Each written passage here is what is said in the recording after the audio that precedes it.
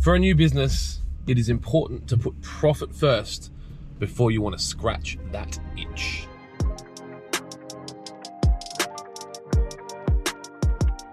Good morning and welcome to In the Car with Clint. I was having a chat with a friend the other day about his why. Why do you want to start this business?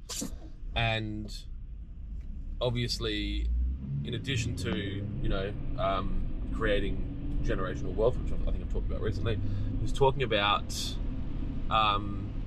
wanting to change an industry and wanting to change the way things are done.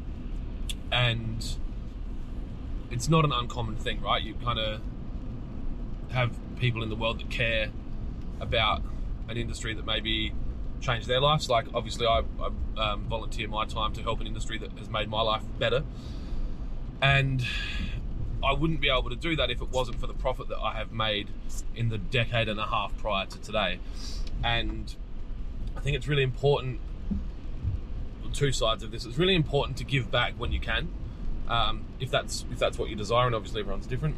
But it's more important to be conscious of the fact that there's only so much time in a day, and at the start of any business venture, you're trying to push start an aeroplane, and until you get enough momentum and you've got a team behind you and you start to realize some additional hours that you can give to something, I wouldn't be looking at scratching that itch until the profit is in a place that you can.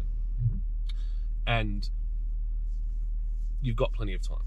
If you spend, even in my situation now, if I spend the next 10 years only concentrating on building a strong business, health willing, I've got 20 years to scratch that itch or more. So be conscious of that, or not. Anyway, let me know your thoughts.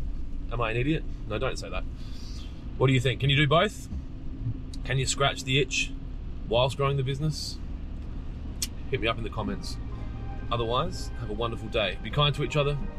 Most importantly, be kind to yourself. I'll talk to you tomorrow.